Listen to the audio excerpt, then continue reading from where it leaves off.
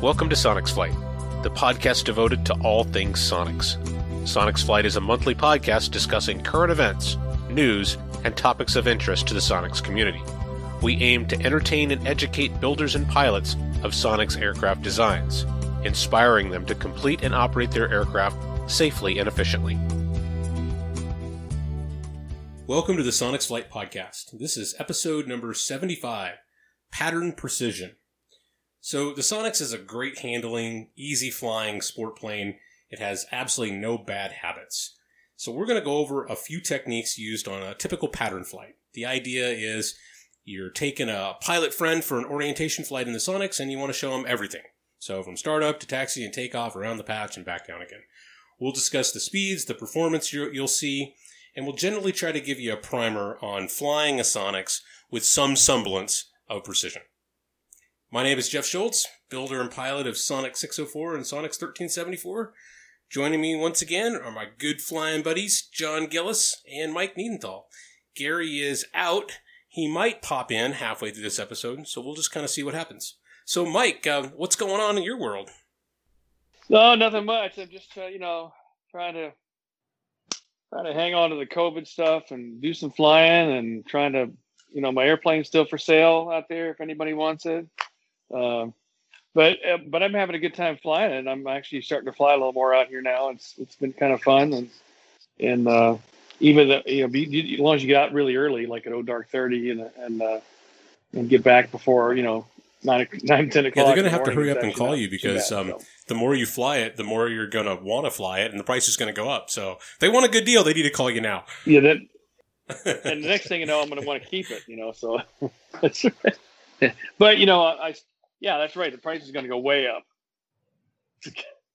I've worked all the kinks out of it, so to speak. So other than that, that's about it. Just been not working a whole lot, and then just flying when I can. And of course, it's hotter than you know what. So I did my condition inspection and got that all done. And good time to do it when it's like 400 degrees outside. And so thinking about COVID and work at your airline. Is it kind of sort of going back to normal, or is it just kind of flatlined, or what's going on? It got really, it actually kind of was on the upswing, and we were, we limit the center seats. Us and like Delta are the only ones that are, have the center seats blocked basically. And, everybody else is just let the free for all because I think they're forced into it. But we actually, things were going pretty good up until, like a few weeks ago when they started getting this spike, a month or so ago, I guess, all over the parts of the country. And so everybody got all scared again. So I think everything kind of settled down and actually kind of went backwards, and they've actually reduced some flights this month and a little bit next month, and they're going to try to increase them then at gradually getting toward the holidays. So, but we're limited to like 93 in one airplane and 114 in the other, which you don't really make money. I mean, they're flying 30% of the passengers they flew last year. So there's not an airline out there making money. It's just how little, how much, how you get the burn rate down, so to speak, per day. They're trying to do freight, and all that kind of stuff to kind of compensate, because all the freight guys are going, they're going gangbusters, because that's, Amazon. That's what you do. You sit home on your phone and or your computer and order Amazon. So, and then so Prime and UPS and FedEx and all those guys are going crazy. So yeah, but you're not flying empty airplanes around anymore, are you? No. It was pretty bad. March, April, May, probably even. I was seeing single digits. I'm talking less than 10. 5, stuff like that. But now they're more like they're like 50, 60, 70. We'll see a lot of them in the 90s now. I think people are just they're just masking up and just gone. And they've been cleaning the air, and they don't clean. They made the news for not cleaning the airplanes as much, but they do this big fogger thing that's that they do that every once a week, and that thing it's supposed to last 90 days, and they do it once a week. They go through there and do the mister thing, so they mist everything down, and then they come in after every flight now. Instead of having 4 people come on, they only have 2 people, and they basically wipe down tray tables and they go into the restrooms. But basically, and of course now everybody's got to wear a mask. So, everybody's mask up, unless you're taking a sip of water or something. So that's all you can do. I mean, people are I'm going to work. The only place I don't really wear a mask is it's kind of hard to do it up in the cockpit. So, with the headset and everything. So, but as soon as we get before we move out of our seats, we have our mask on. So, because we're in uniform, we're required anytime now. Yeah. All the way to my hotel room, basically. Well, yeah, that's interesting. So, the way it goes. Right. Yeah. That's the life we're in. There's still a demand. People got to move, from place to place. But it kind of takes all the fun out of it. Yeah, it does. I mean, the overnights aren't any fun anymore because, it depends on where you go, what state you go to. Some restaurants are open at a social distance. Some restaurants are open just for takeout only. So it's really not like it used to be. And, whenever I can, I try to do a lot of day trips, just out and back, because it's no fun. Yeah, go ahead. I was talking to an Alaska Airlines captain a couple days ago, and he said he's been flying to Hawaii. He goes, it is no fun anymore because Hawaii forces them to quarantine in their hotel rooms. Well, they won't us because we are essential workers, so we can actually leave. But the problem is there's nothing open. I mean, you got to go get food and come back to your hotel anyhow. So, but all the passengers that go out there, they were given originally. I don't know what they're doing now. I think they might still be doing it, but they were giving them one key entry to their room, and they had to stay there for 14 days.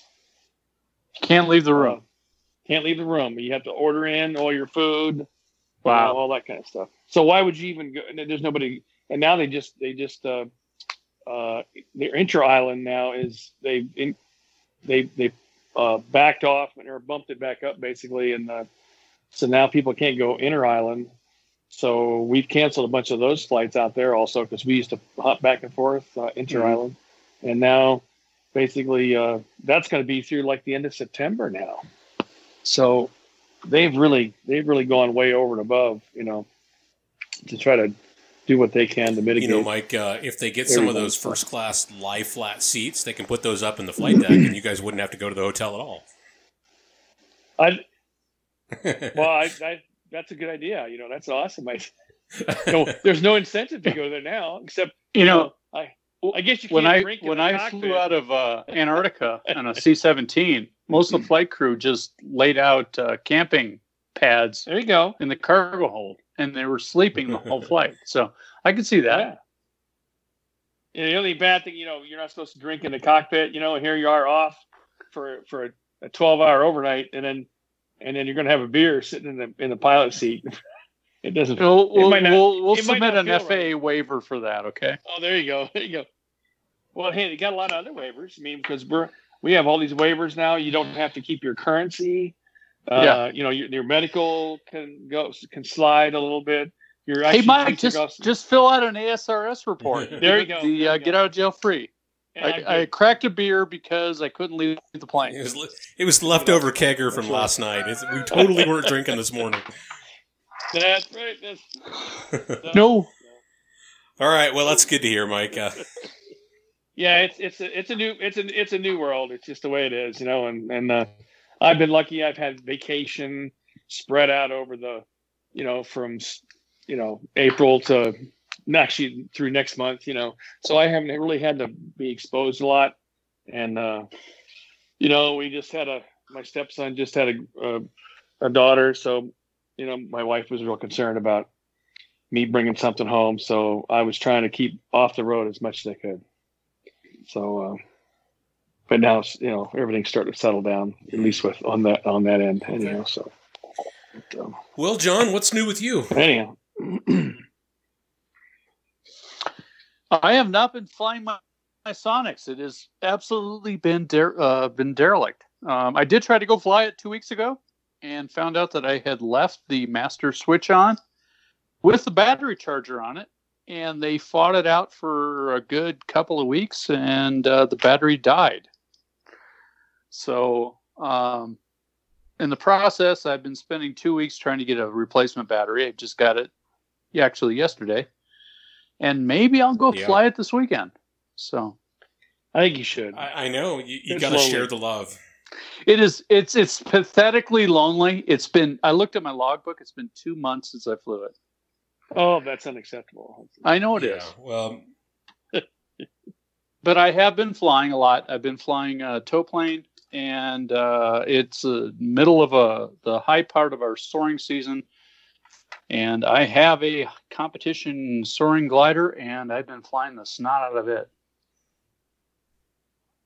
So yeah, good. Lots of flight time. That's good. That part's good. You need to make your Sonics a tow plane. Yeah, I don't think it has the horsepower. Our Pawnee, which has 260 horsepower, at this altitude, when we get to 10,000 feet density altitude, it's not doing that great towing a 1,000-pound glider behind it. Yeah. All right, guys. Well, let's jump right into this. I think this will be a fairly quick topic, but like I said in the intro, the idea is that periodically people will ask about flying the pattern. They'll talk about, takeoff techniques. Do you raise the tail or take off in 3-point? They'll talk about the speeds you turn base and final. When do you drop your flaps and how much? All these types of things in just kind of flying around the patch. So under the idea that, hey, you're going to invite one of your flying buddies to go for a quick flight in your Sonics, and this is the kind of thing that you might talk through as you're getting ready to go do a short pattern flight. We're going to talk way longer than it's going to take to actually fly this, 10-minute flight, but we can kind of pull some of these little details out and make this a good reference for someone who either wants to prep up for getting ready to fly their own, or they just want to, kind of see what it's like in a Sonics. All right, so under this idea of kind of a soup to nuts type of, I guess I shouldn't actually say that, a front to back discussion, let's just kind of kick this off with, with you jump in the airplane, you start it up, and you're taxiing for the runway.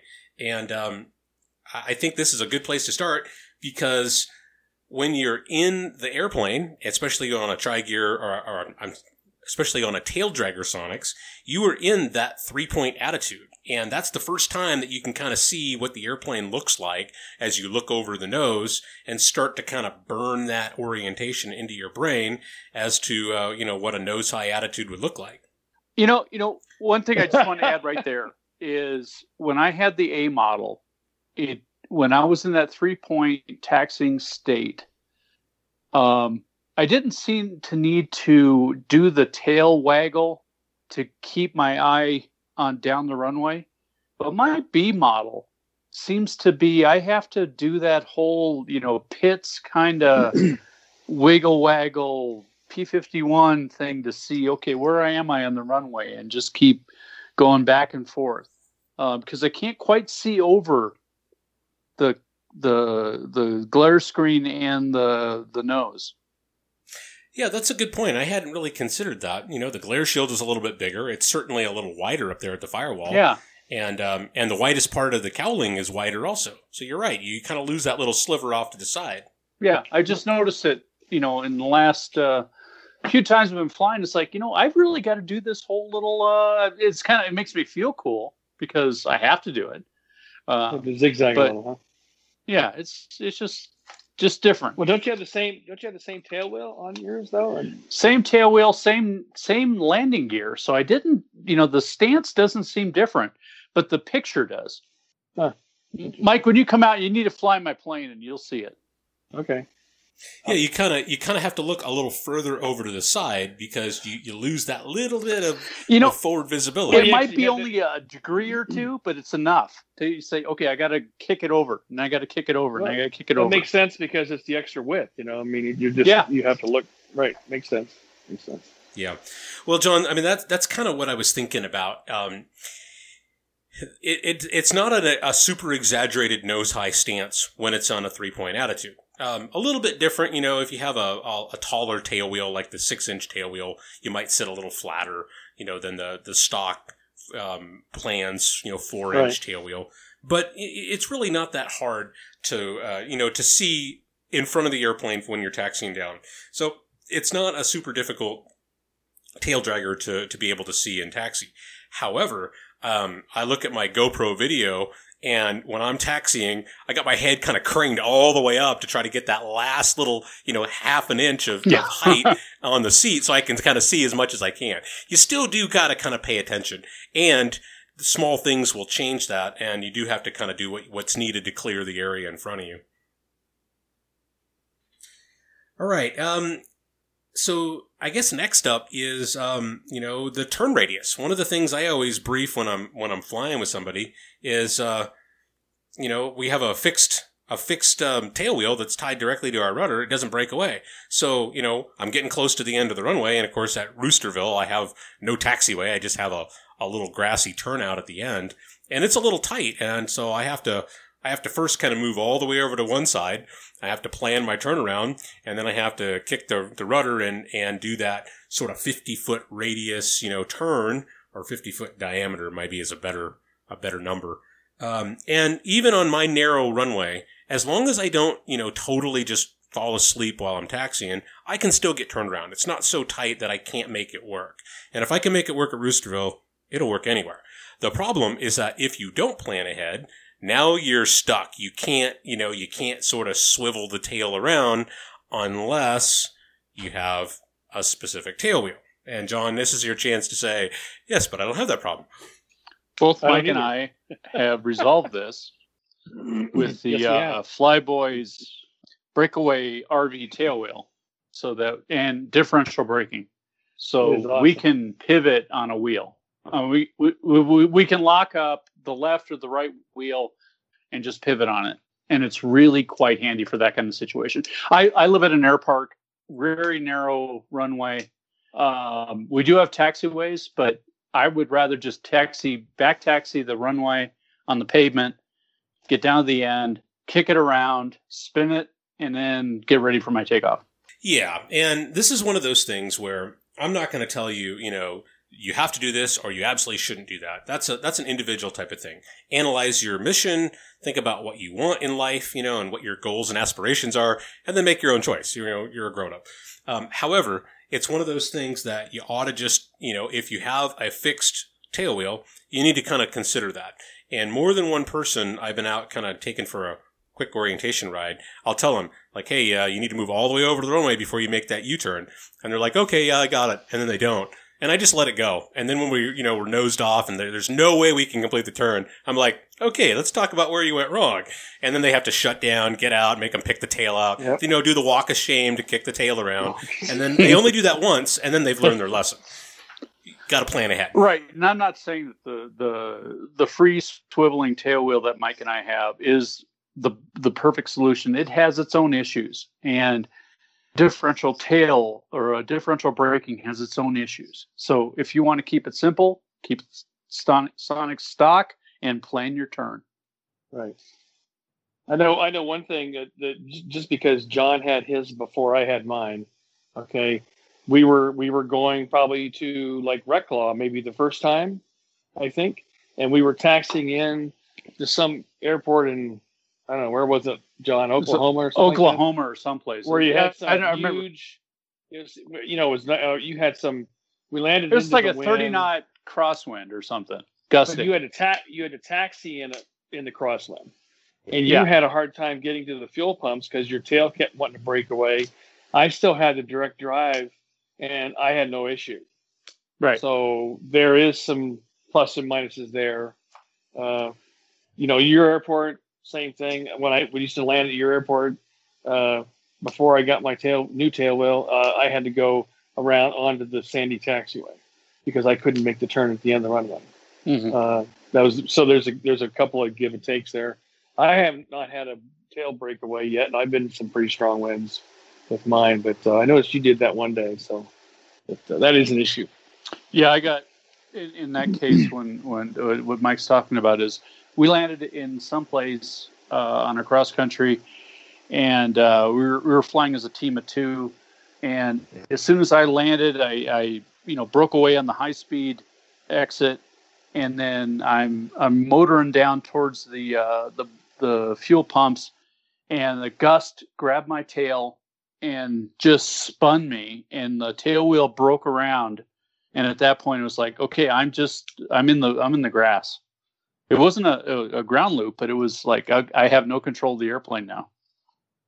Until I stopped and then started up again and started motoring through the grass and got my tail wheel connected again. And then I was able to go back. Very embarrassing. So, John, I think that's a good point. Analyze your own needs and your own missions. Recognize that whatever setup is going to have pros and cons, and make your decision for the right reasons. Don't make it because you think, some famous personality on a podcast told you have to do this. I will never do that.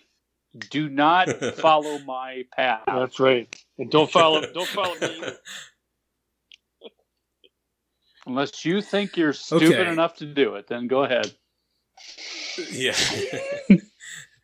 So the other thing, when we're talking about making like a U-turn at the end of the runway, or turning off onto a taxiway, you kind of have to watch out for how low your wings are.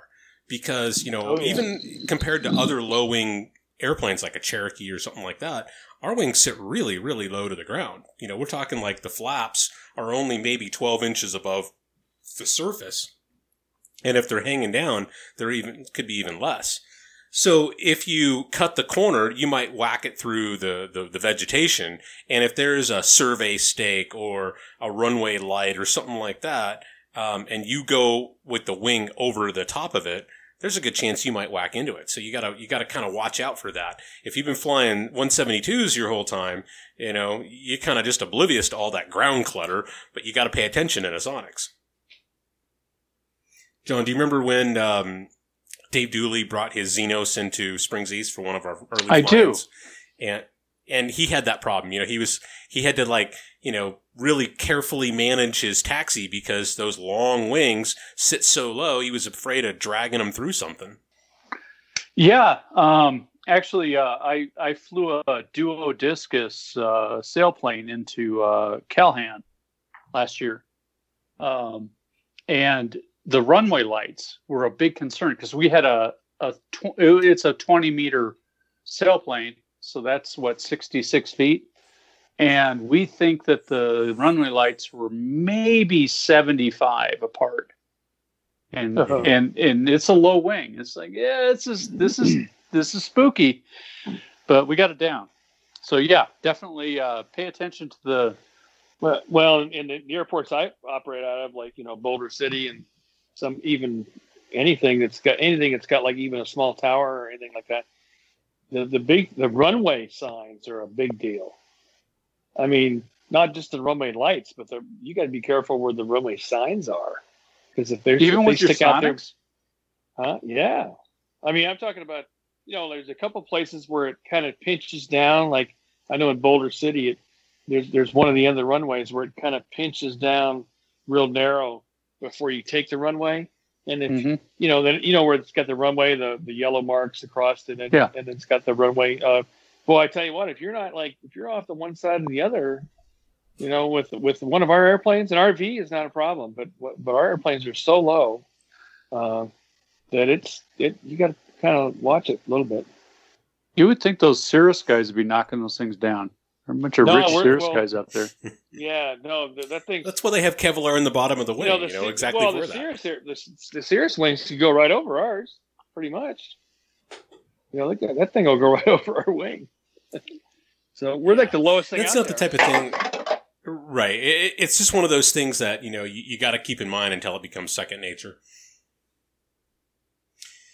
All right, and then if you're going to operate off of unpaved runways, gravel or grass runways, if you have the standard Chin 400 by 4 tires, they're fine on pavement. They're fine on smooth grass. But when you start to get a little bit lumpy grass or you get a little bit rougher surface, you got to start, considering the surface you're going to operate on if you have those smaller tires. That's a good reason maybe to step up to a little larger 500 by 5 tire on the standard rim, because there is just a little bit of consideration on those little tiny ones. John, are you running larger tires, or do you have your stock ones? I have actually one with the slick. Or who was the guy that was? Yeah, there were the slicks. They're 12 by 4s, I think.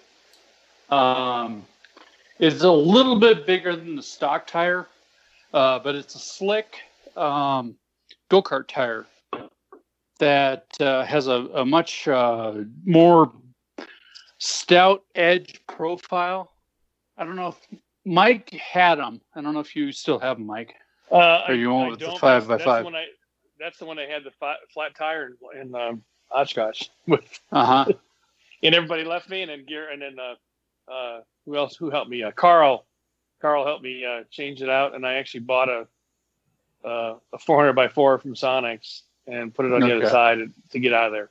So I took the other one off, and I went with the 500 by 5s, and now I've actually backed down to 400 by 5s again because my Great Plains brake I couldn't get them not to rub the inside of the tire on the 500s.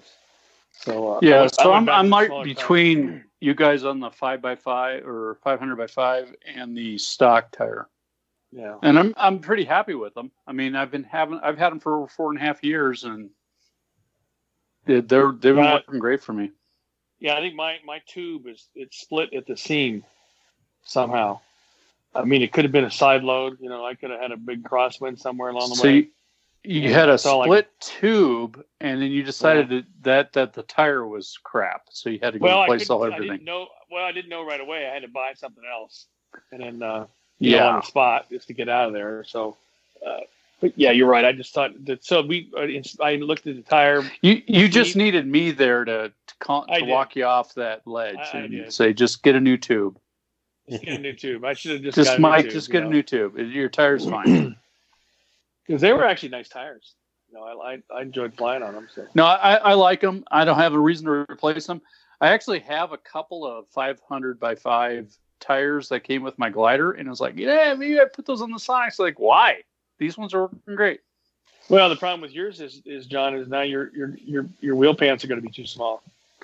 Well, yeah, I'd have to cut them out, and I'm tired of working on the Sonics. So yeah. Yeah, I think it's just one of those things. Depending on the surface you're operating on, just be aware that they're relatively small tires, and you just need to have kind of a non-lumpy surface, and you'll be fine.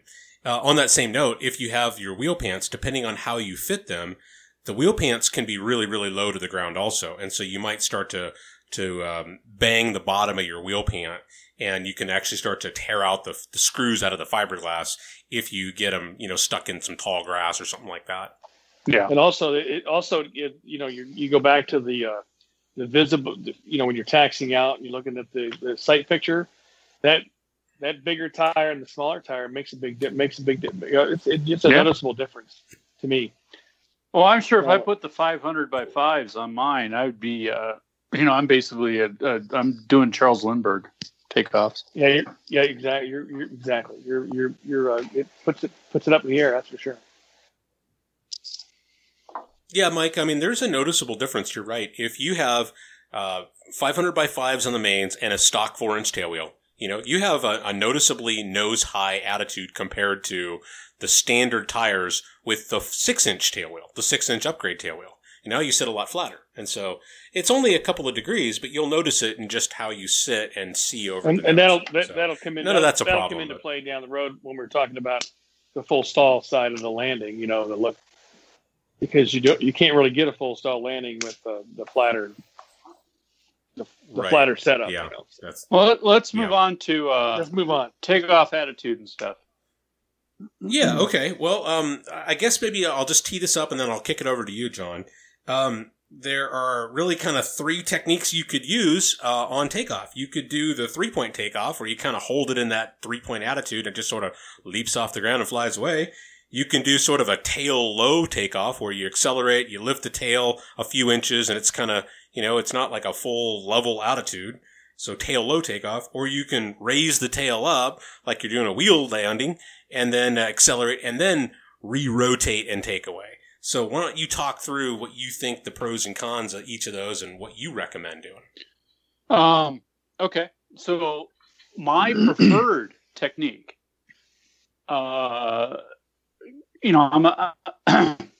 me also preface this with, I probably have now more or almost as many takeoffs and landings in a Piper Pawnee towing sailplanes, which I don't get to choose when I depart the runway. It basically is all about speed and when the glider lifts off, in my attitude. But the way I like to do my Sonics is I will do my run up, bring it up to full power, release the brakes, and then I go full forward stick as I am accelerating down the runway until the tail comes up to normal wheel landing attitude. Then I release the stick a little bit, let it get up to speed, get into ground effect, and then I just lift off. And the reason I do that is I think I have better control, especially in a crosswind situation. If I get the tail up, that I can now crab, I can do a little bit of a slip to keep it on the runway. And maybe if it's pushing me off, then I have more control. And so I really do like the full forward stick, get the tail up, and then fly the plane off the runway. I have taken off where it's almost neutral and you just let the plane fly off. But at that point, you don't have a good feel for what's going on with the environment, and then you have to adjust. So maybe it's a more aggressive approach, but full forward stick, get the tail flying, and then fly off. Yeah. Okay. Mike, what are your thoughts on this? Well, I tried that. And I don't know if it's just because of the Sonics versus the YX. I don't know if it's the difference in that. I tried that with mine, and I think there's too much going on there and all at once the tail on my airplane wanted to pop up, like it wanted to come up really quickly, and it was hard to maintain the directional control for me, just because I'm probably heavy-footed, maybe, I don't know. So kind of what I do is I've done the 3-point takeoffs. That's fine, no issues. But I'm like John though. I'd rather, you get torque and you get P factor, and I would rather I bring the power up. I keep the stick in my gut and keep the tail on the ground. I bring the power all the way to full, and then when I see maybe 30 miles an hour or something like that, then I start working the tail up, because then I've already dealt with the torque. Now I'm just, I'm worried about, I'm just taking things one at a time. And then so basically I come up, and I like coming up because if you have crosswind, just for what John said, you can control it a little bit easier if you get it up on the mains, before you get it off the ground. And that's kind of and I use flaps. I use I have the electric flaps on mine. So like John does on his, I actually did what the B models guys did. I actually put the paint or the little tape marks for full and for like takeoff, and so I just kind of put it at like the 10% or the 1 notch type thing, and then that's kind of what I do. So, yeah, it's funny because I do almost exactly the same thing, and I think for a lot of the same reasons. I have flown all 3 different types of techniques. And I prefer, as just my normal thing, I put in 1 notch of flaps. I think it does help kind of pitch the nose down a little bit on takeoff and landing. Right. Helps get the tail up. I start my takeoff roll full backstick to keep the tail wheel firmly, steer me down the runway. And when I see the airspeed come alive at around 30 or so, I go to full forward stick to raise the tail. I level it off in kind of the level wheel landing attitude until I'm ready to rotate and climb out at, 50 or 60 or whatever. Usually that happens so fast, you just kind of blow right through. And you're probably going a little faster than you need to by the time you actually, pitch for actual rotation and climb out. But it doesn't really matter because you got a little extra speed. Everything's going good. You have a chance to kind of build everything and you just fly away smartly. And for me, what I like about that is flying out of my very narrow runway at Roosterville.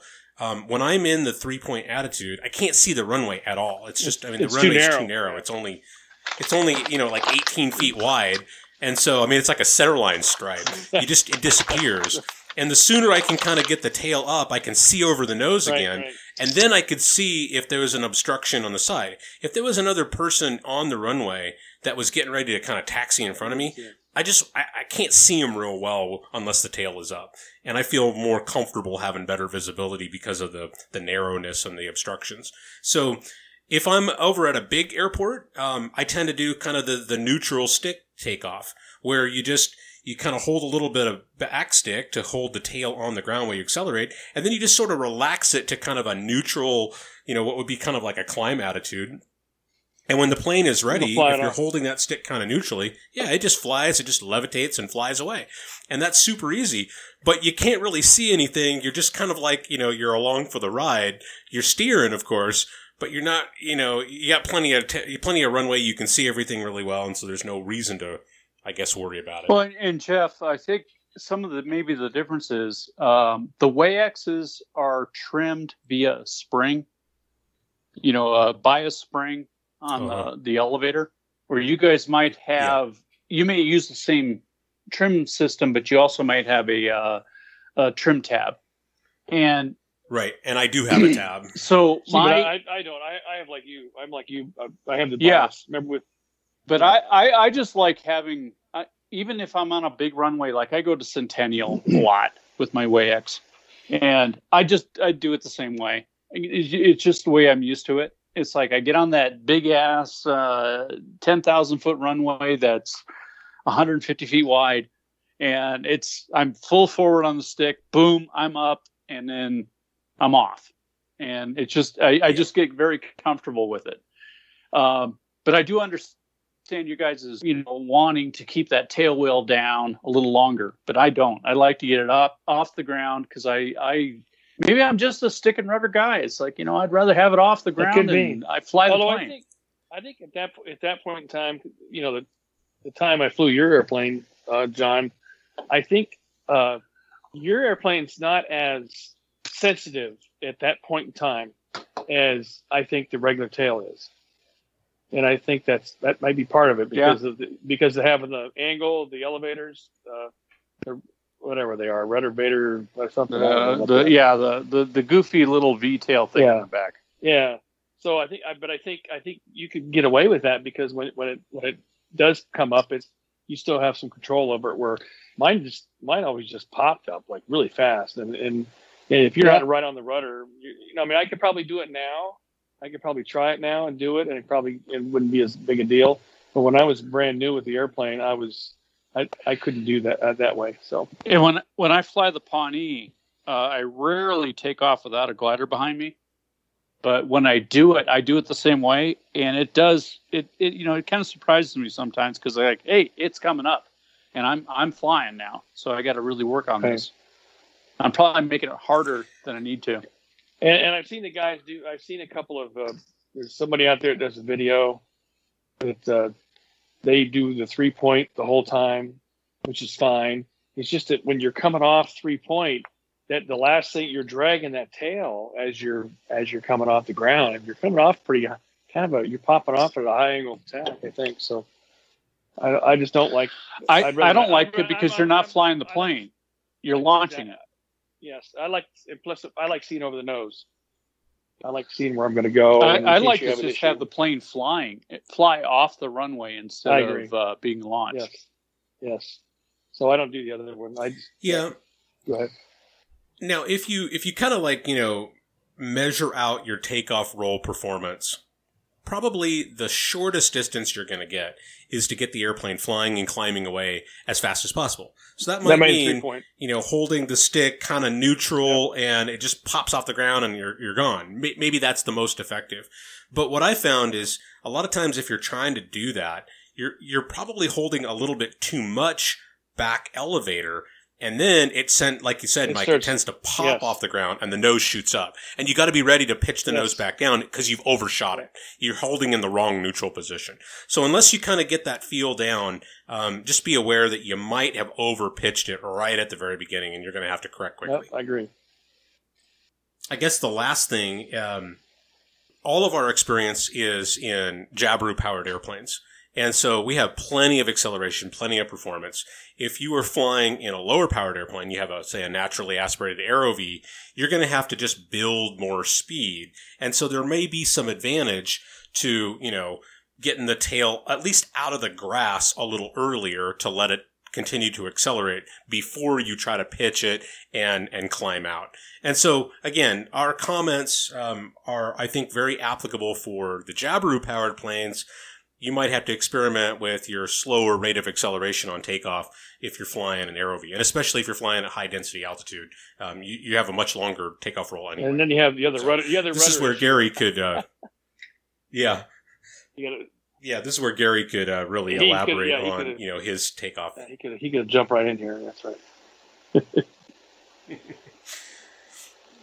All right, so we're climbing out. Everything's good. And, we're making our pattern turns and all that. Let's talk about just typical speeds as we're going around the pattern. So, Mike, what do you like to shoot for when you're flying patterns? Just walk us through around. I mean, I'll come into the pattern like on let's say we're climbing out since we're doing that, I guess, initially.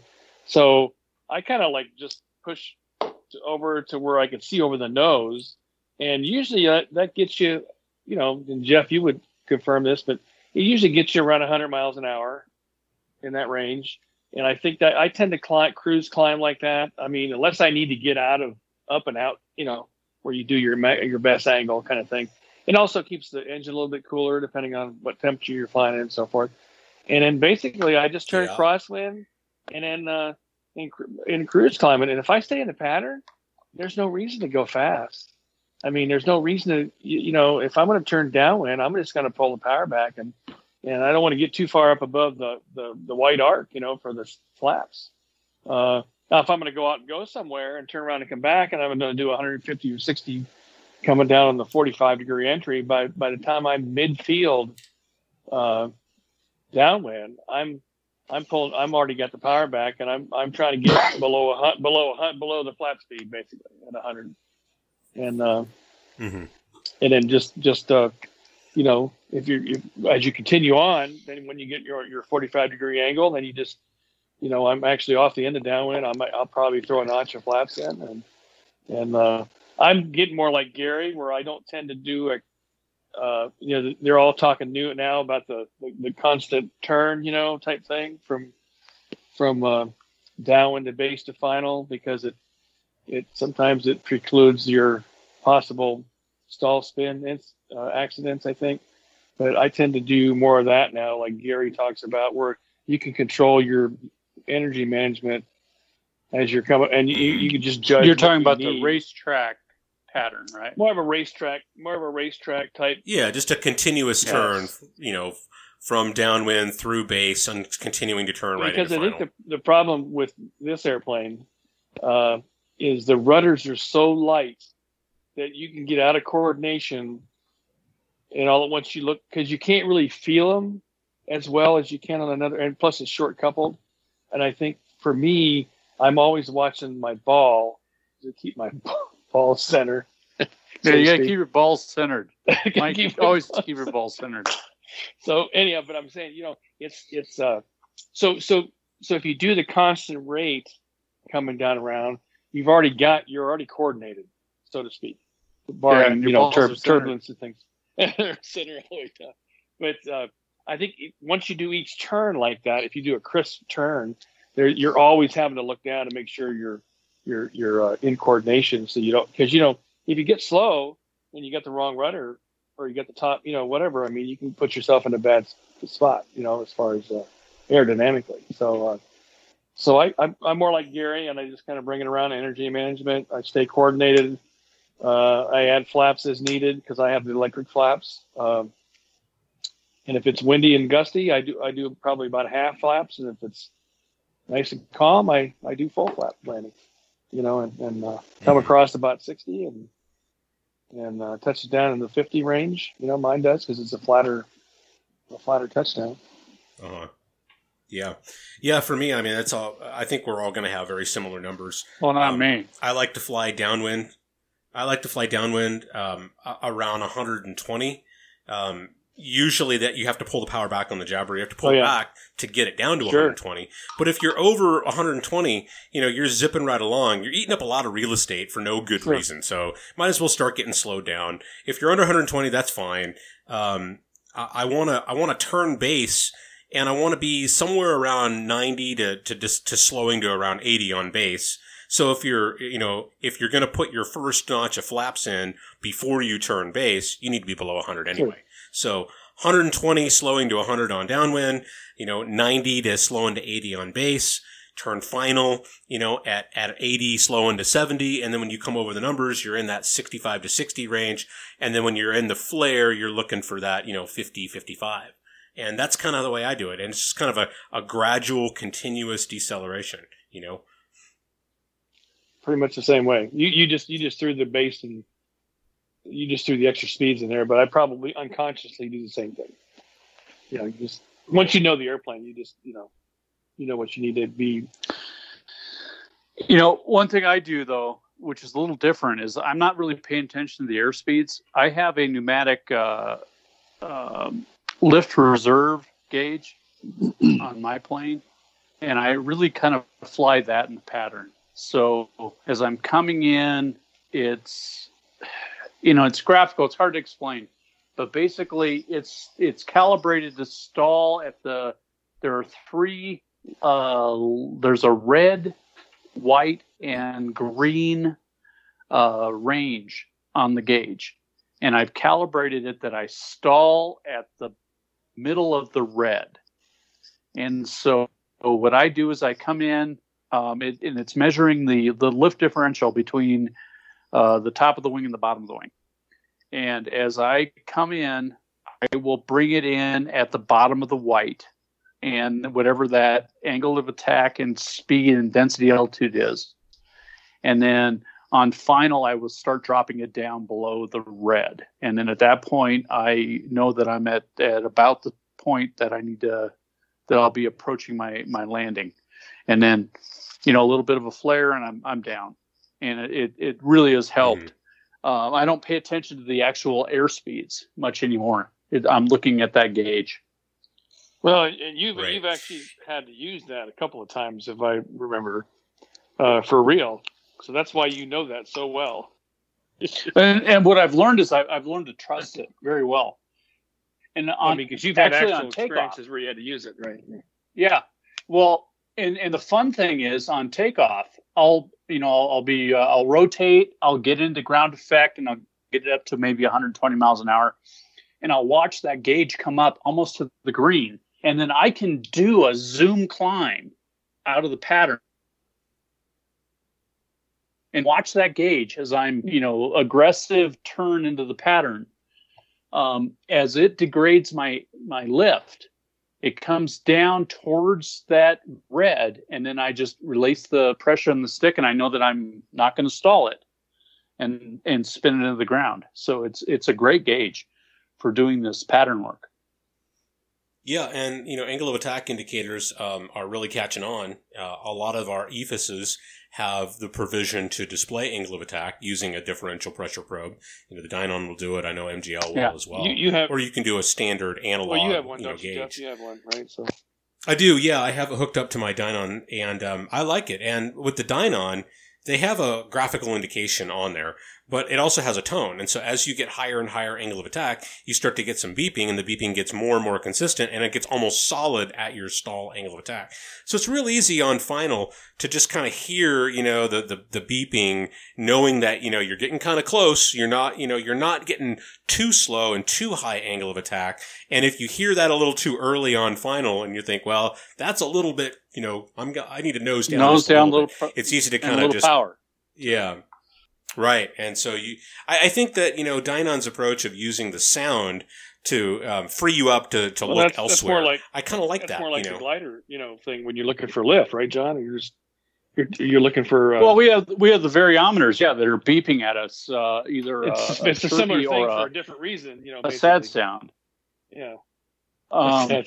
Yeah, but rather than having a graphical display that you have to look at, I like the tone. I think it's nice that they give you that option to have the sound. No, I like the sound idea. I don't have that with mine. Mine's purely pneumatic, so all I see is a gauge with a needle.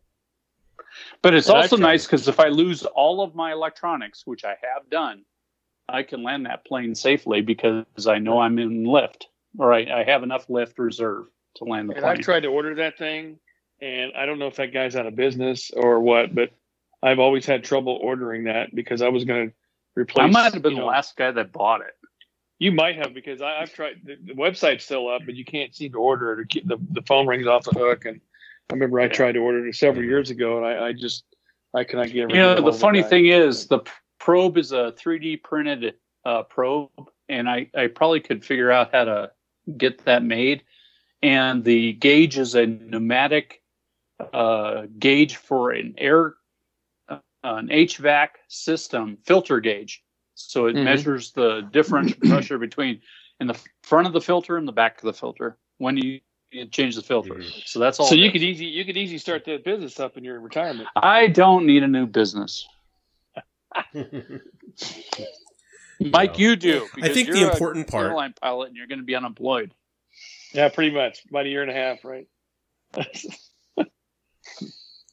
I think the important part to keep in mind is you need to have a gradual slowing, a gradual increase in angle of attack. It's real easy in a Sonics, slippery airplane, to point the nose at the threshold and you're zipping right along. And then you're way too fast coming over the threshold, and that causes all kinds of problems. We don't have the drag on tap that you do in a Pawnee or a Super Cub or even a Cessna where you can drop 40 degrees of flaps. We do have, we can slip and that works well. We can drop full flaps and that also works well. But it's a sleek little airplane. And so if you're not staying ahead of it and gradually slowing down as you make your way around to final, you're going to set yourself up in the wrong position, going way too fast, and you're going to complicate your landing. Well, you're going to have to go around, basically. Yeah. Right. And also, but mine also has the big flaps. So that does, and I've flown John's.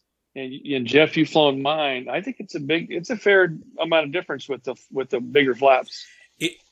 Absolutely, very noticeable. Yeah. So on the small flap with the acro ailerons, when you go to full flap with the small flap, you get some drag, and you get maybe a 20% increase in rate of descent or 30%, whatever the number is.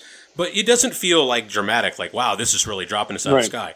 With the big flap, all the way down, you get a lot of drag and you can really come down a lot faster. And so that's going to change how you're going to fly that approach.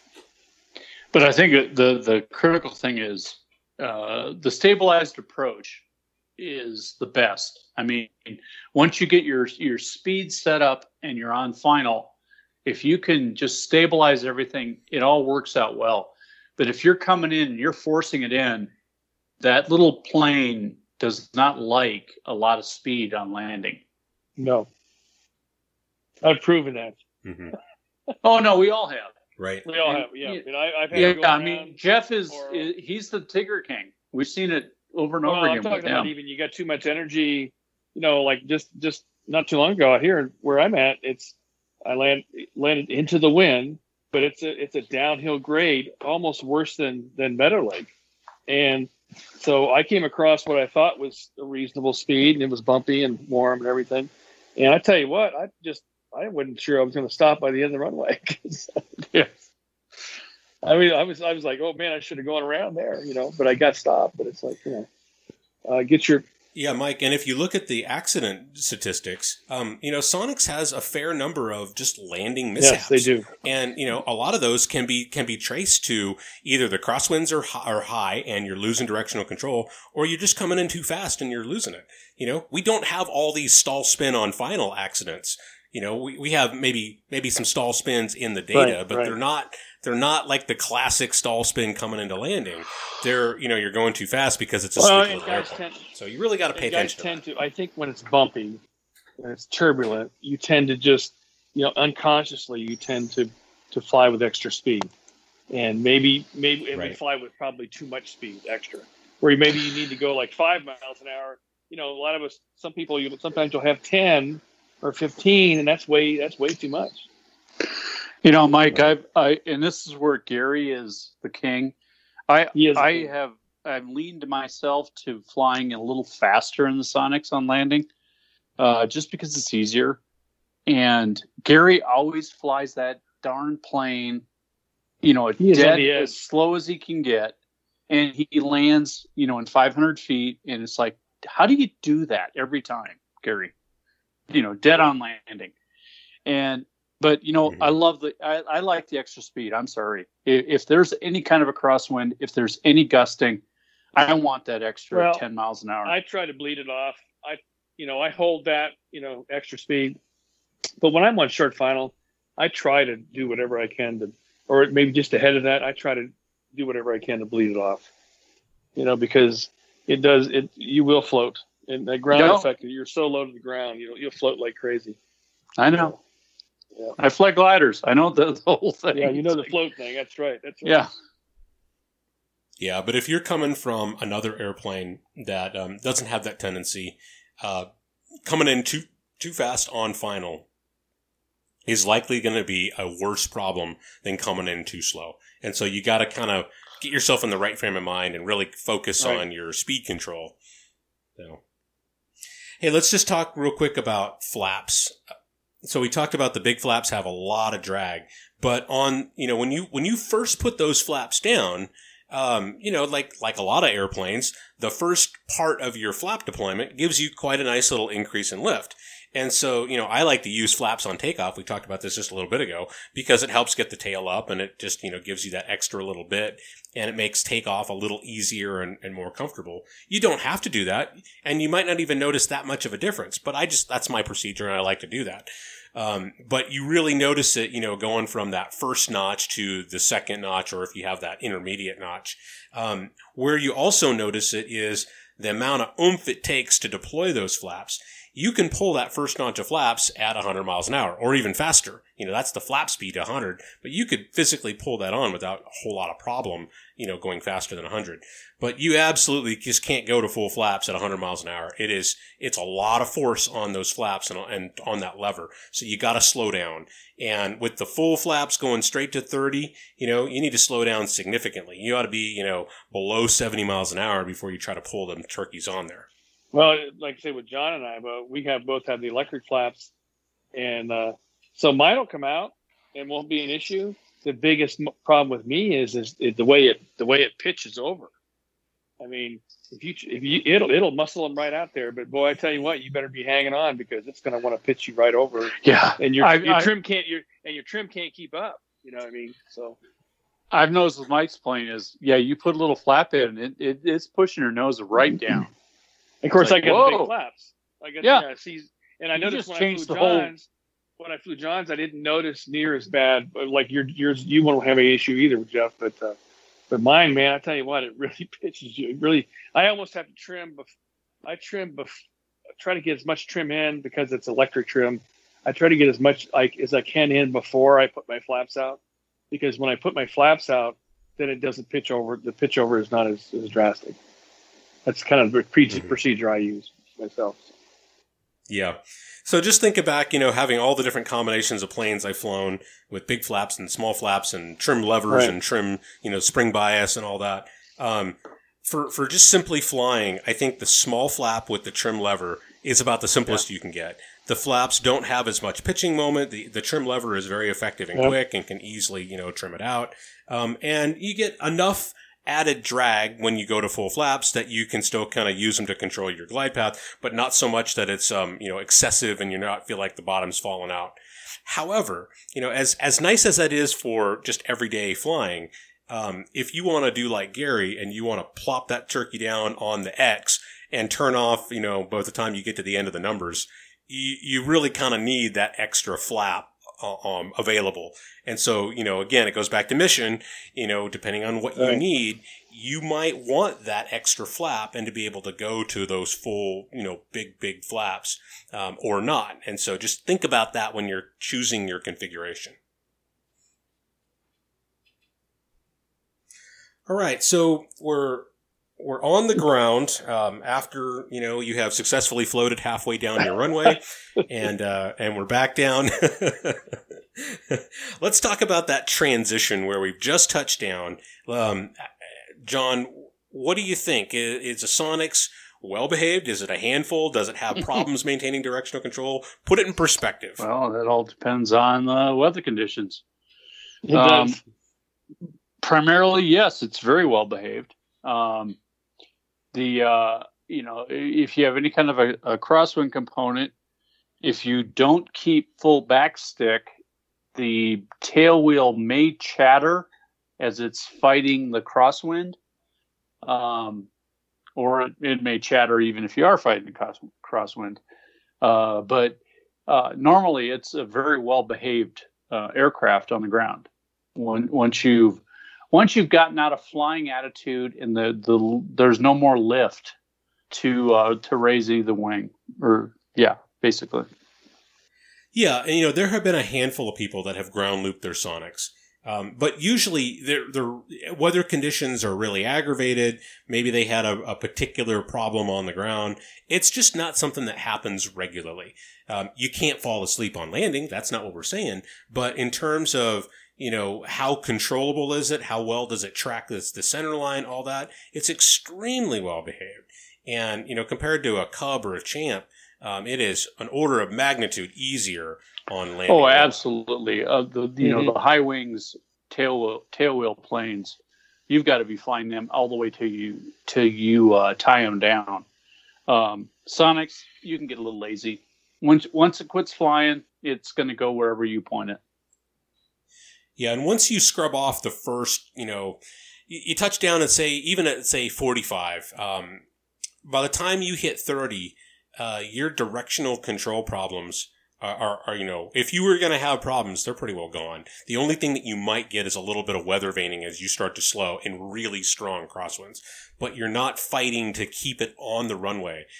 Doing training in a Champ is a really good preparatory exercise, because if you can keep that thing under control, by the time you jump into a Sonics, you're going to think, man, this is easy. Right. Well, and if you follow the typical methods of ground, where do you place your stick while taxiing into the wind?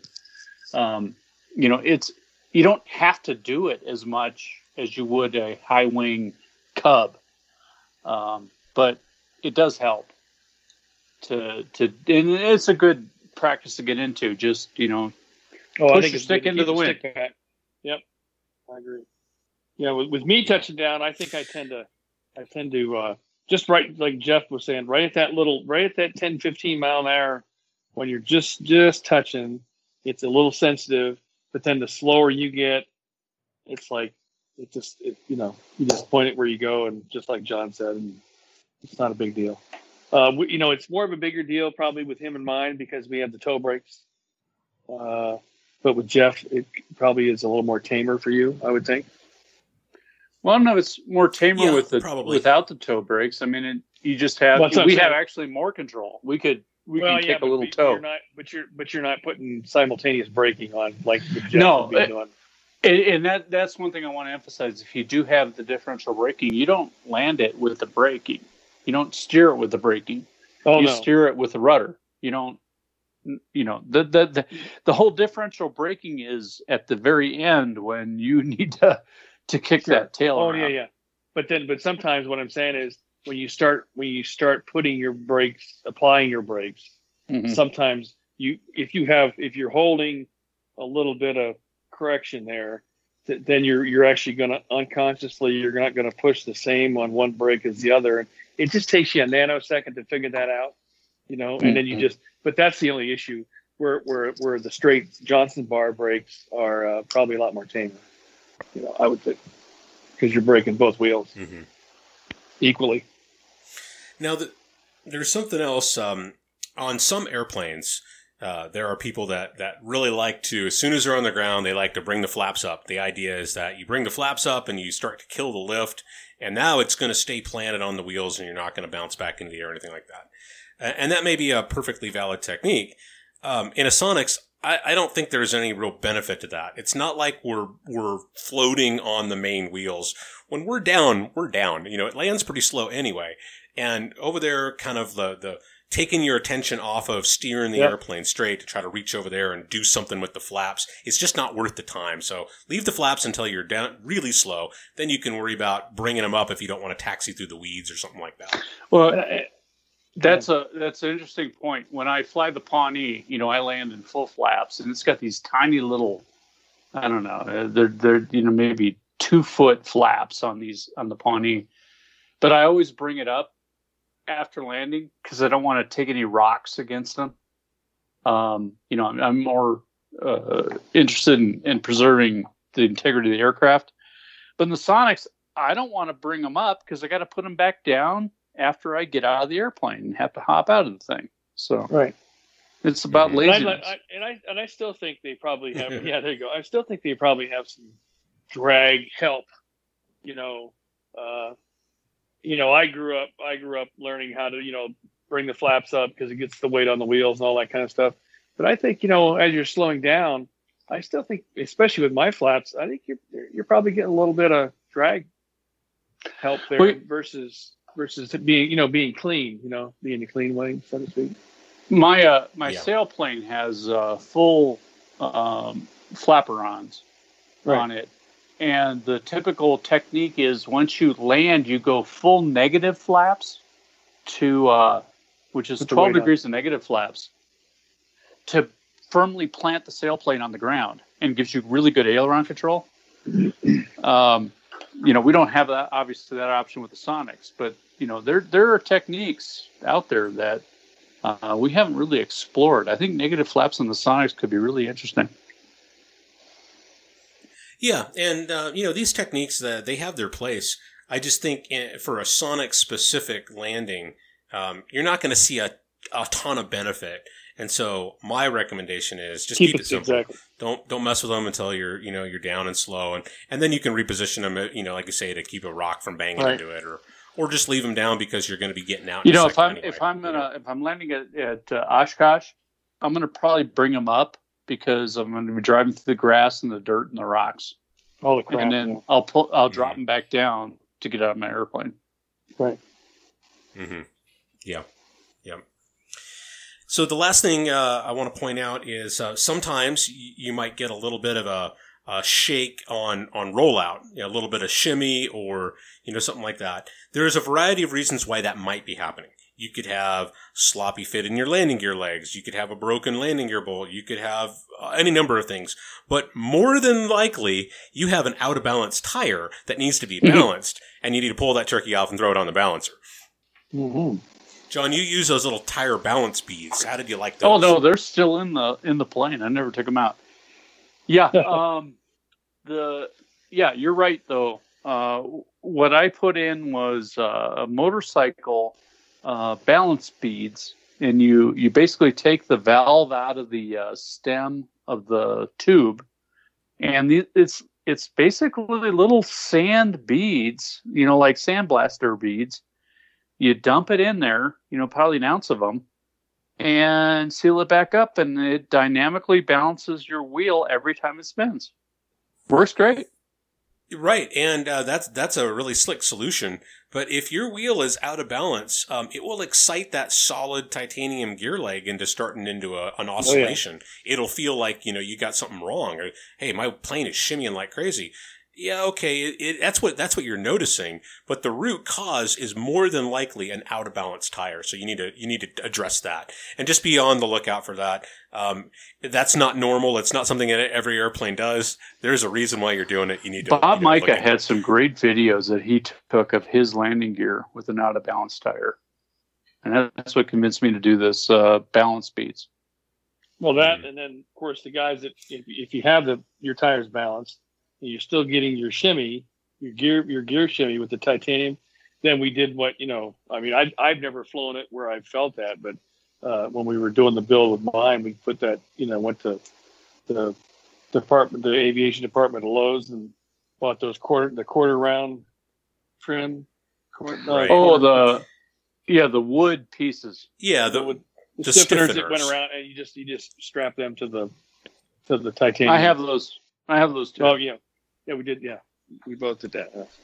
Yeah, you can look on my website if you want more details on it. But especially when you get heavier in Sonics, I think you're more likely to get a little bit of shimmy under certain conditions. And if you put that wood stiffener on the gear leg, it eliminates that. So if you have a problem, that's another technique that can push that oscillation out of the range that we care about. And it's basically just stolen right out of RV land. That's what they do on theirs, and so we just copy them, and it works great. Yeah, basically it just takes out any, what do they call it, harmonic imbalance in the system.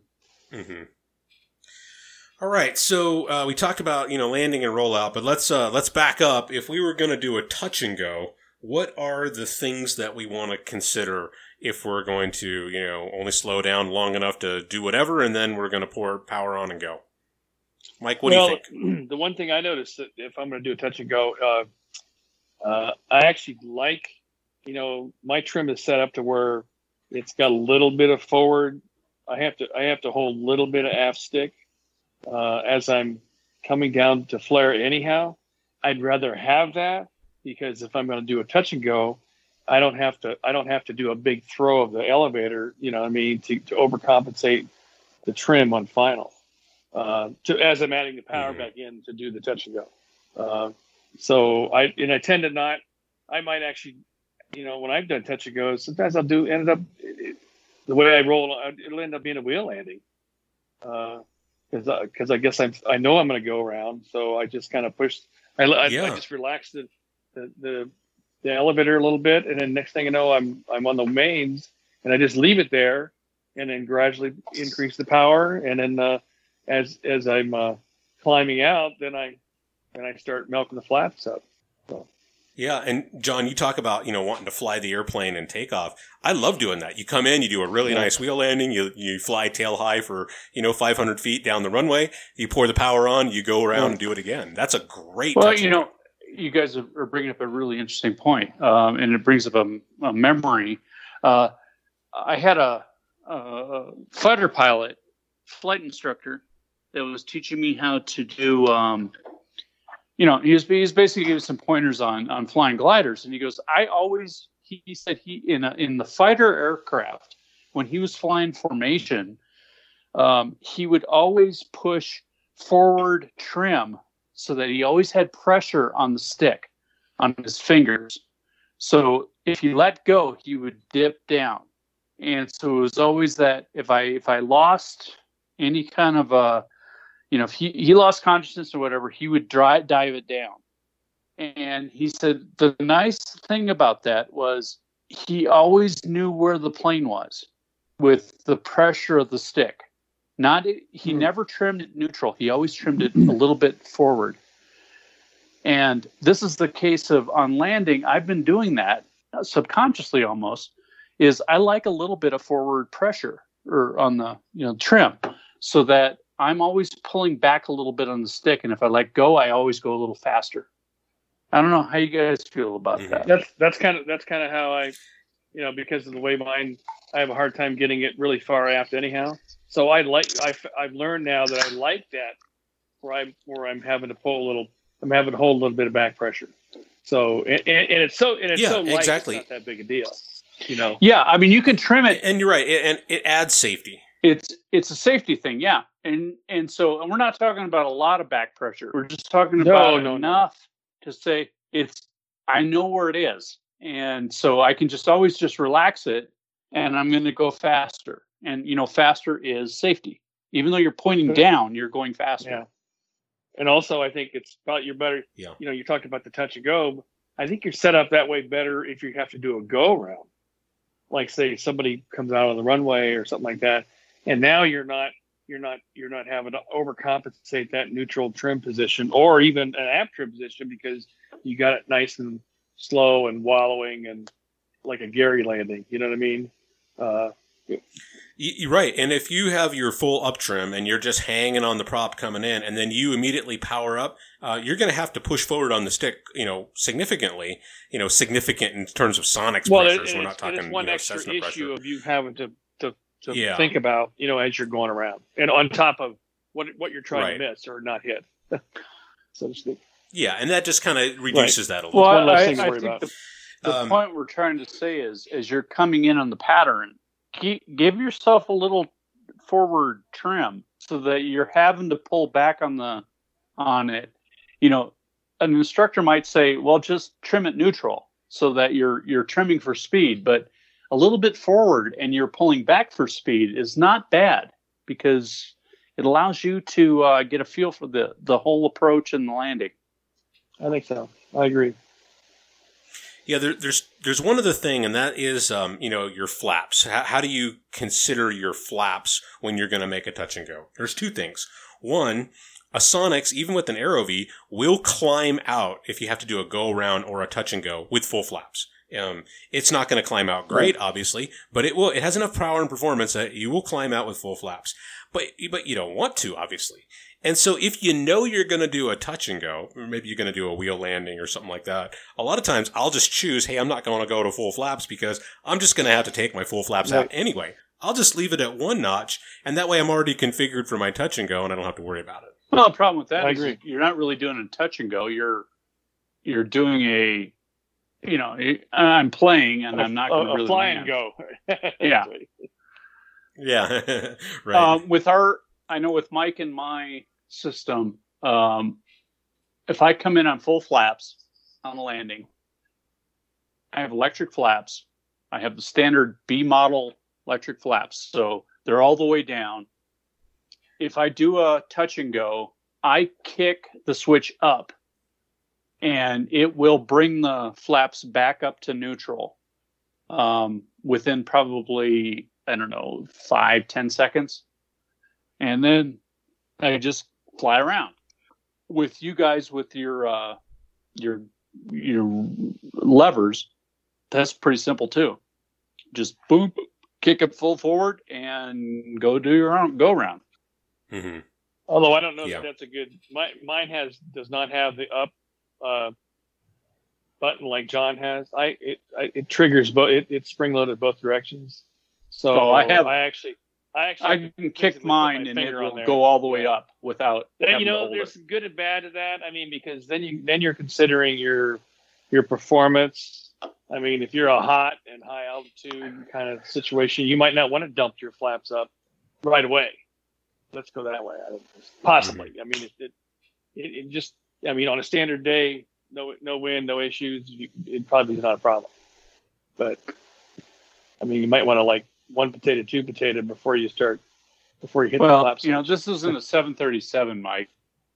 So I think I'm talking about even with my airplane, I wouldn't necessarily dump the flaps. Well, you got those barn door flaps though. So yeah, see it, and when it really is, it's noticeable. Well, I dump that out into I just feel the sink right.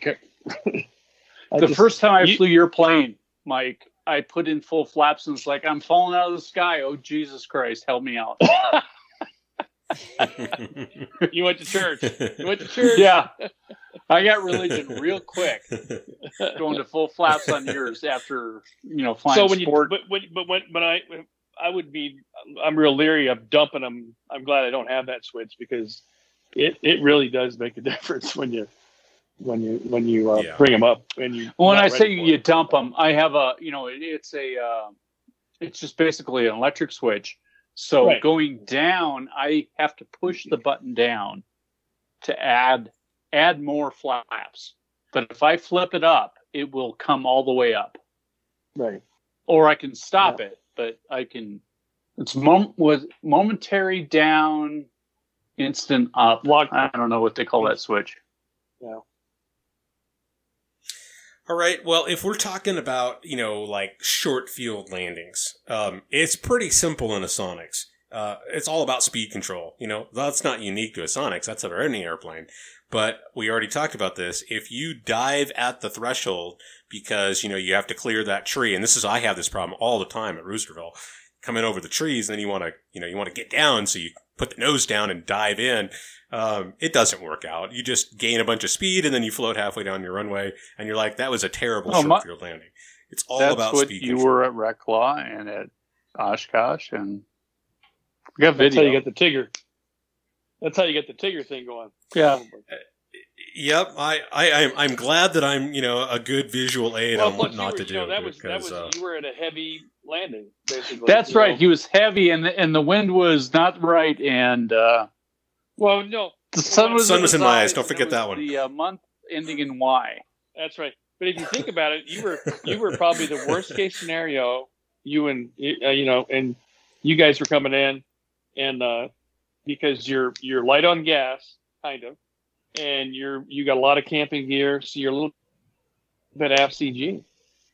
So that's actually the worst. Right. Yeah. That's the worst case scenario as far as trying to maintain your energy management coming down across the end of the runway. And then, of course, coming in there the first time was like, right. It's like there's so much going on around you. Your peripheral vision just like it's like on overload. Well, he's going to Rec Lot. He has a bunch of Sonics guys standing on the threshold. Yeah, we're all standing there filming it, right? John, it's like target fixation. You're like, don't hit that thing, don't hit that thing, don't hit the thing, and you just steer right into it. And I'm over there looking at you guys going, don't screw up the landing, don't screw up the landing, don't screw up the landing. Yeah, I screw up the landing. Bam.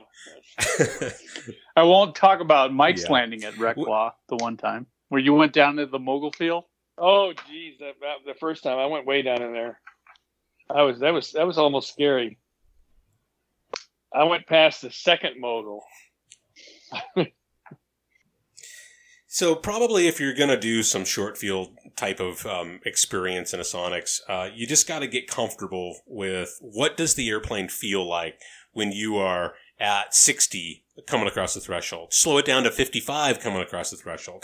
Because it's real easy on a big runway to be at, 70 coming across the threshold and just let it do its thing naturally. And, you think, okay, it can't be that different. Well, the plane's going to feel quite a bit different when you really slow it down. That's what you got to go out and get comfortable with. Then you can start doing short field feels stuff. Like it's going to fall out of the sky, but it does.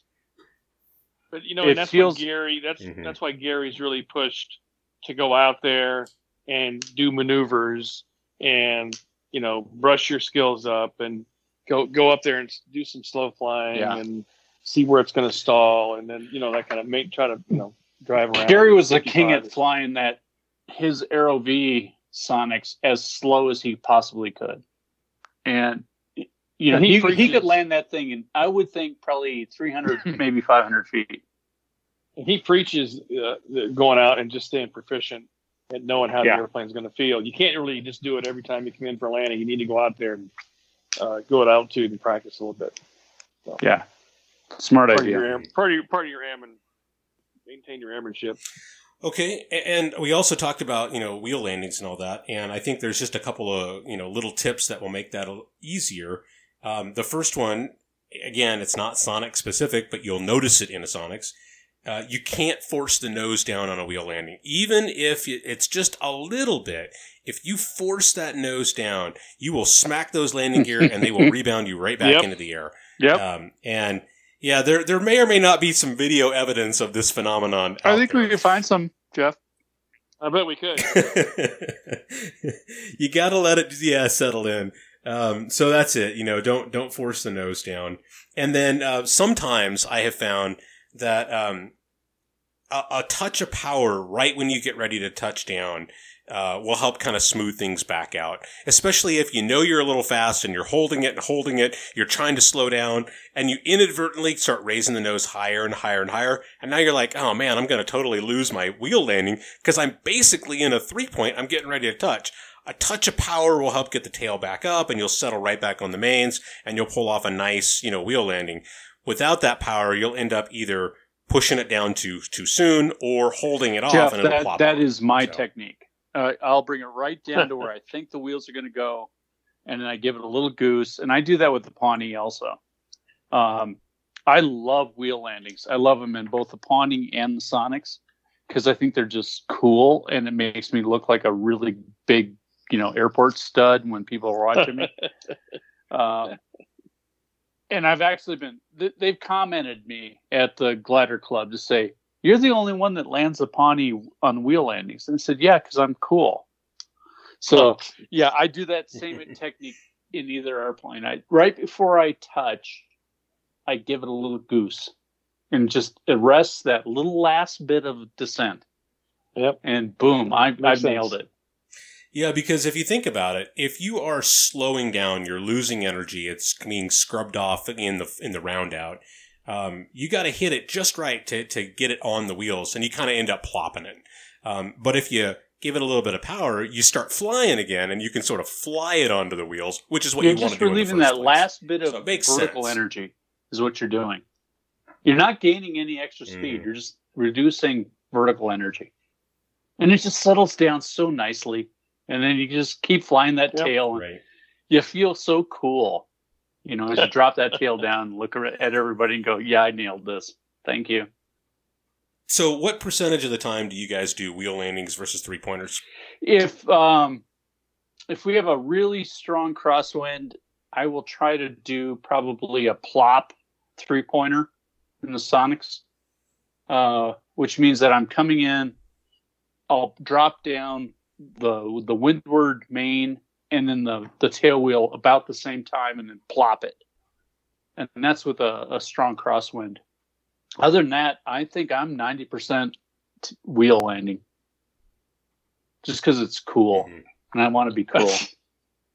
I'm probably more like 50-50. I mean, I guess I'd shoot for the 3-point. And then sometimes I'll find myself where you're right there where it's settling in, and all at once you just feel the mains and you just bring a little forward pressure and just keep the tail off. I mean, it's nothing I really aim for. You do see better down the runway, of course.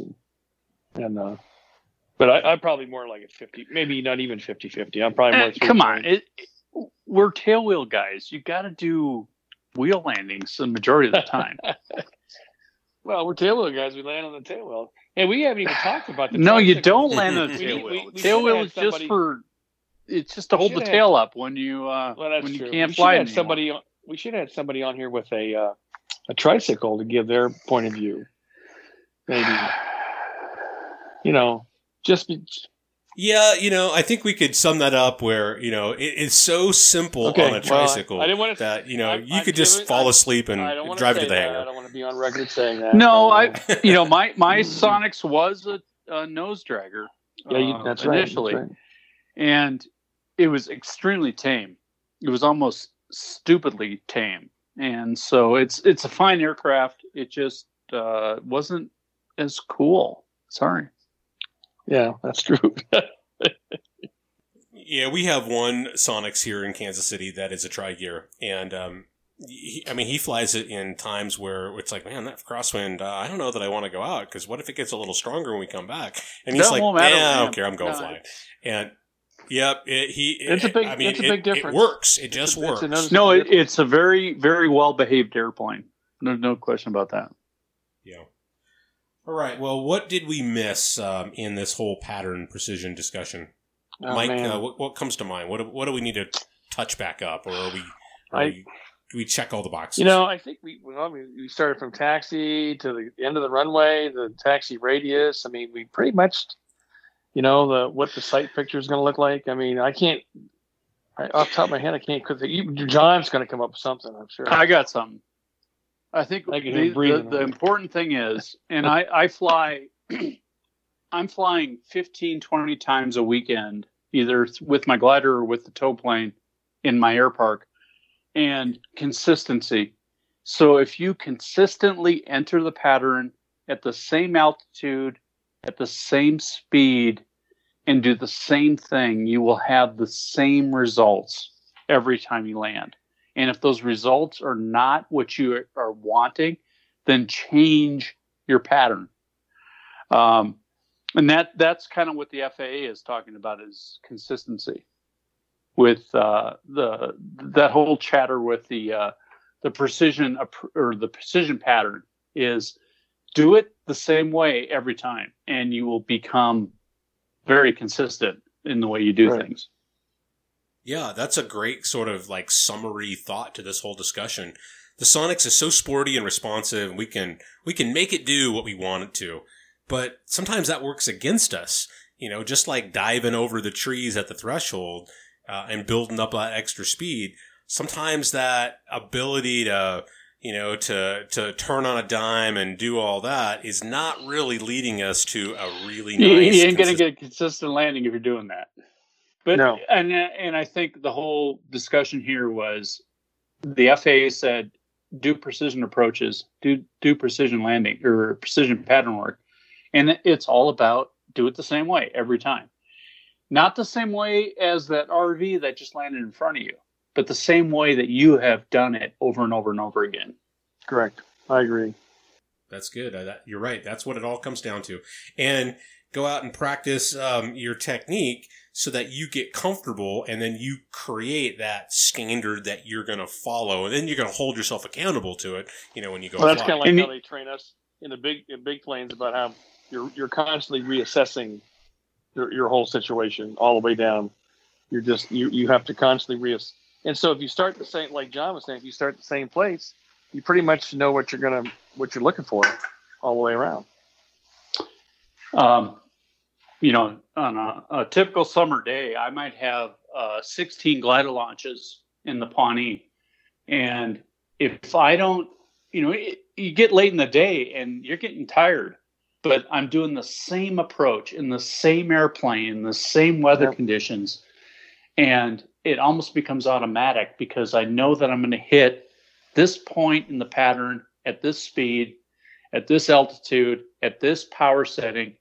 I put in my flaps at this point, and it's almost automatic. And I almost touch down. I bet I touch down within 5 feet of every time. And turn around, grab the next glider, and take off. Yeah, well, the proof's in the pudding. That's for sure. All right, guys. Well, good job. Good job running through this, and hopefully this will be helpful to people who especially are getting ready to go fly their Sonix. This will give you something to kind of build a mental framework around. Take this, listen to it before you go fly your transition training syllabus with your instructor, and you're good to go. All right. And, just maybe a quick shout out as we wrap it up. We mentioned going to RecLaw. Well, RecLaw is back on again this year. At least for now it is. The dates are October 23rd through the 25th. That's a Friday, Saturday, Sunday deal. It's a unique experience. So, these are challenging times with COVID and all that, so you'll have to make your own decision on whether you think you want to go. However, when the time is right, this is a wonderful fly-in that's a ton of fun.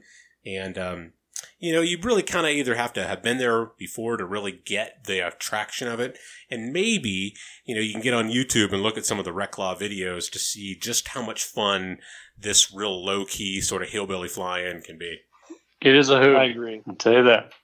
It's like Oshkosh with no rules. Yeah. Right. It's the only place, Mike, where you can be on approach to make a landing, and you're like, man, I hope this guy takes off and gets out of my way because I'm coming in behind him. And you look out to your right, and there's a Mustang doing a high-speed flyby, past both of you guys. And you're like, man, all this on one runway. 6 running across the runway with a kid in tow. A lot of things going on there. Yeah, it's the Wild West. There, that's for sure. But that's why we love it. All right, guys. Good job once again. For everybody listening to this, you can find this episode and the show notes that go with it at sonicsflight.com. Go to sonicsflight.com/75 for those show notes. You can find us on all your podcast apps and, catch us on the web. We have our email address. If something's on your mind and you want to have a suggestion for a future topic, send us a note and we'll try to get that in. And I think looking at the list, our list is getting pretty thin right now. We still need to probably come back and do our weight and balance, specifically for Sonics. I know there are some pretty good references, but hey, Isaac's going to be doing his weight and balance soon, and he needs something to listen to, so we'll have to do that. Still in with you? And then I'm thinking maybe, yep, he is. He's getting close, weeks or months, and it'll be ready to go to the airport. Awesome. And then one thing I would like to do is I would like to come back and do another aero injector. And I'm thinking maybe like an advanced aero injector topic where we talk about tuning tips. It's not specifically tuning. It's installation. It's preventing surging and burps. It's, operation. It's just, it's all these advanced, things that we know from years of flying aero injectors. So maybe we'll put that in the rotation too. So anyway, I think that'll be fun. Looking forward to those. All right, and with that, John, get out there and, tow those gliders with precision because they're counting on you. I actually pride myself on maintaining a constant speed during tow. And you must be like me when you're chasing me to Oshkosh and you rave about how straight and level I fly. Yes, I actually have to really pay attention to it. So now you've come full circle now. See? I've come full circle. I'm a precision flyer. There you go. Good. Whereas not the the rogue I used to be. Glad to hear And it. Mike, I want to hear about your wheel landing touch and go in a 7.3 sometime. My last flight of my career. Just put the right gear down. That'll really freak everybody out. Only in this. I'll do a Bob Hoover. Right gear, left gear. There you go. Yeah, we'll do that. All right, guys. Hey, have a good weekend. We'll talk to you again soon. All right. Hey, thanks a lot. Hey, man. The views and opinions expressed on the Sonic Flight podcast are those of the hosts and guests alone, and do not necessarily reflect the views of any individual, company, or organization mentioned on this program. Nothing presented on this podcast should be construed to be the official position or recommendation of anyone not directly associated with Sonic's Flight. Anything that sounds like advice should be carefully considered before being implemented. Remember, you are the pilot in command.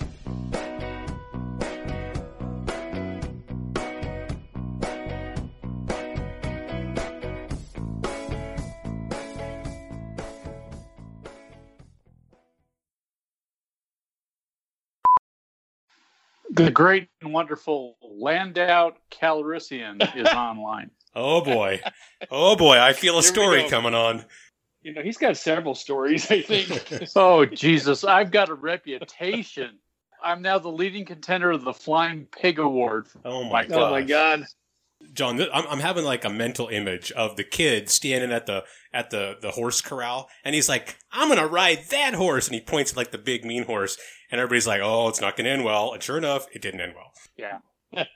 Yeah, it sounds like fun. So give us some details here. We need these details. All right. So last weekend was an awesome soaring weekend, all 3 days. So I flew all 3 days.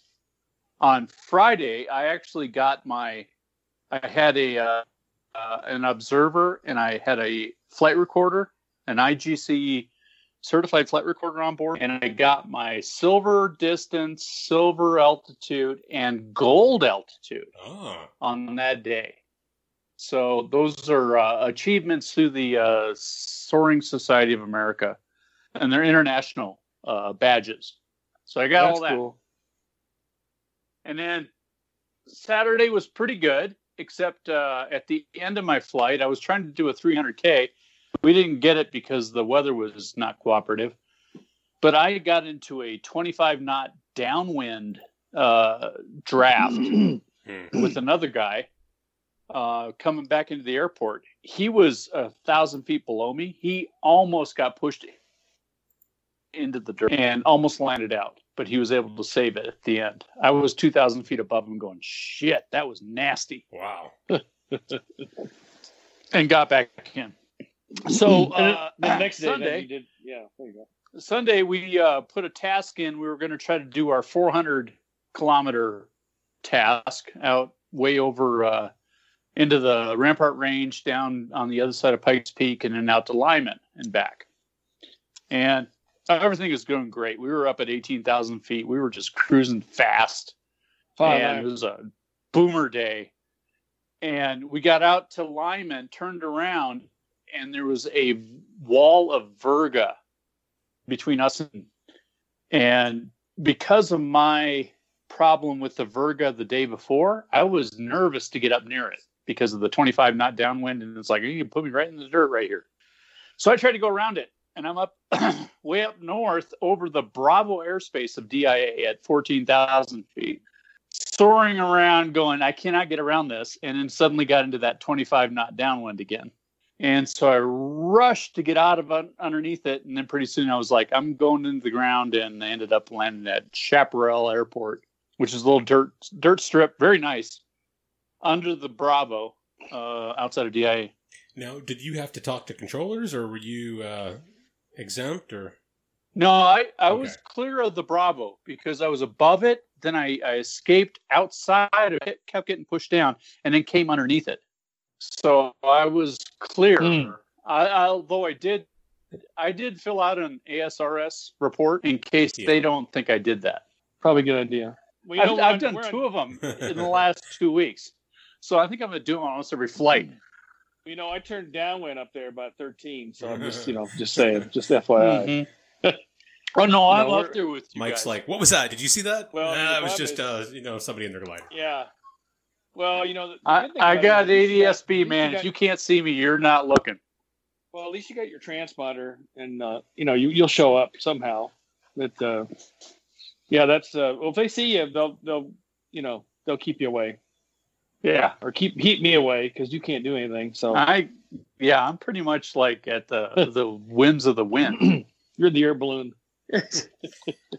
Hey, Mike, your passengers like those announcements. If you look out the right side, you'll see a beautiful sight. If you look out the left side, you'll see John going down in a hail of fire. That's right. Yeah. If you keep your head up off the floor after my 4G pull up.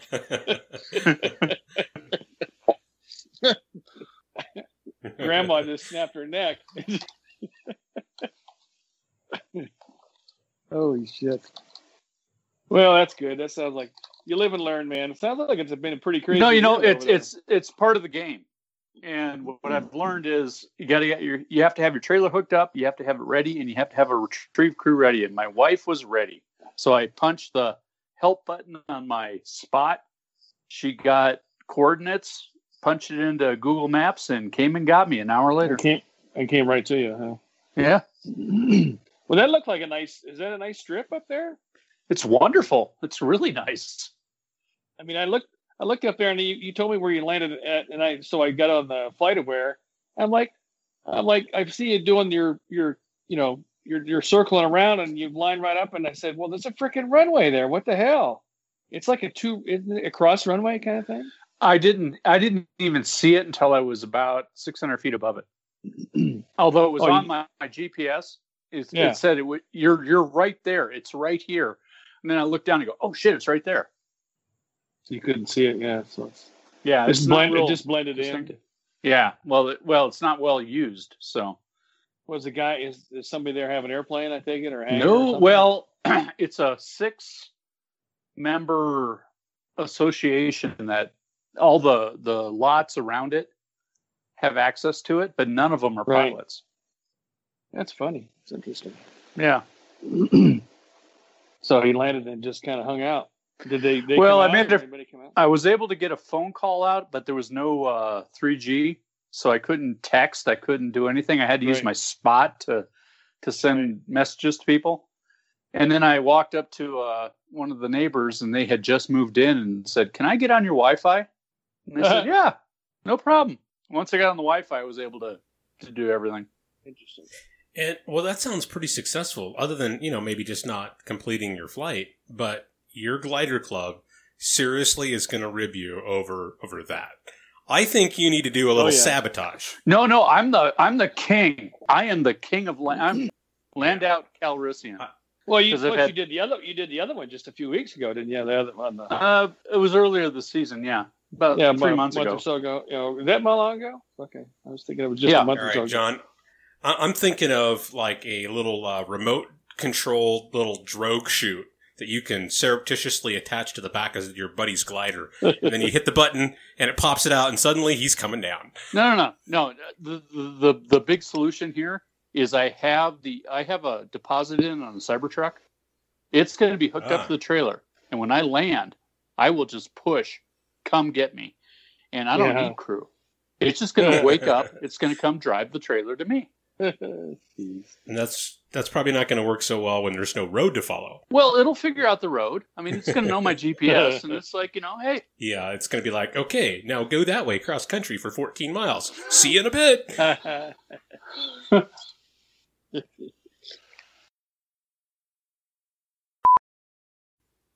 Hey guys, hold on for just 1 second. We'll be right back.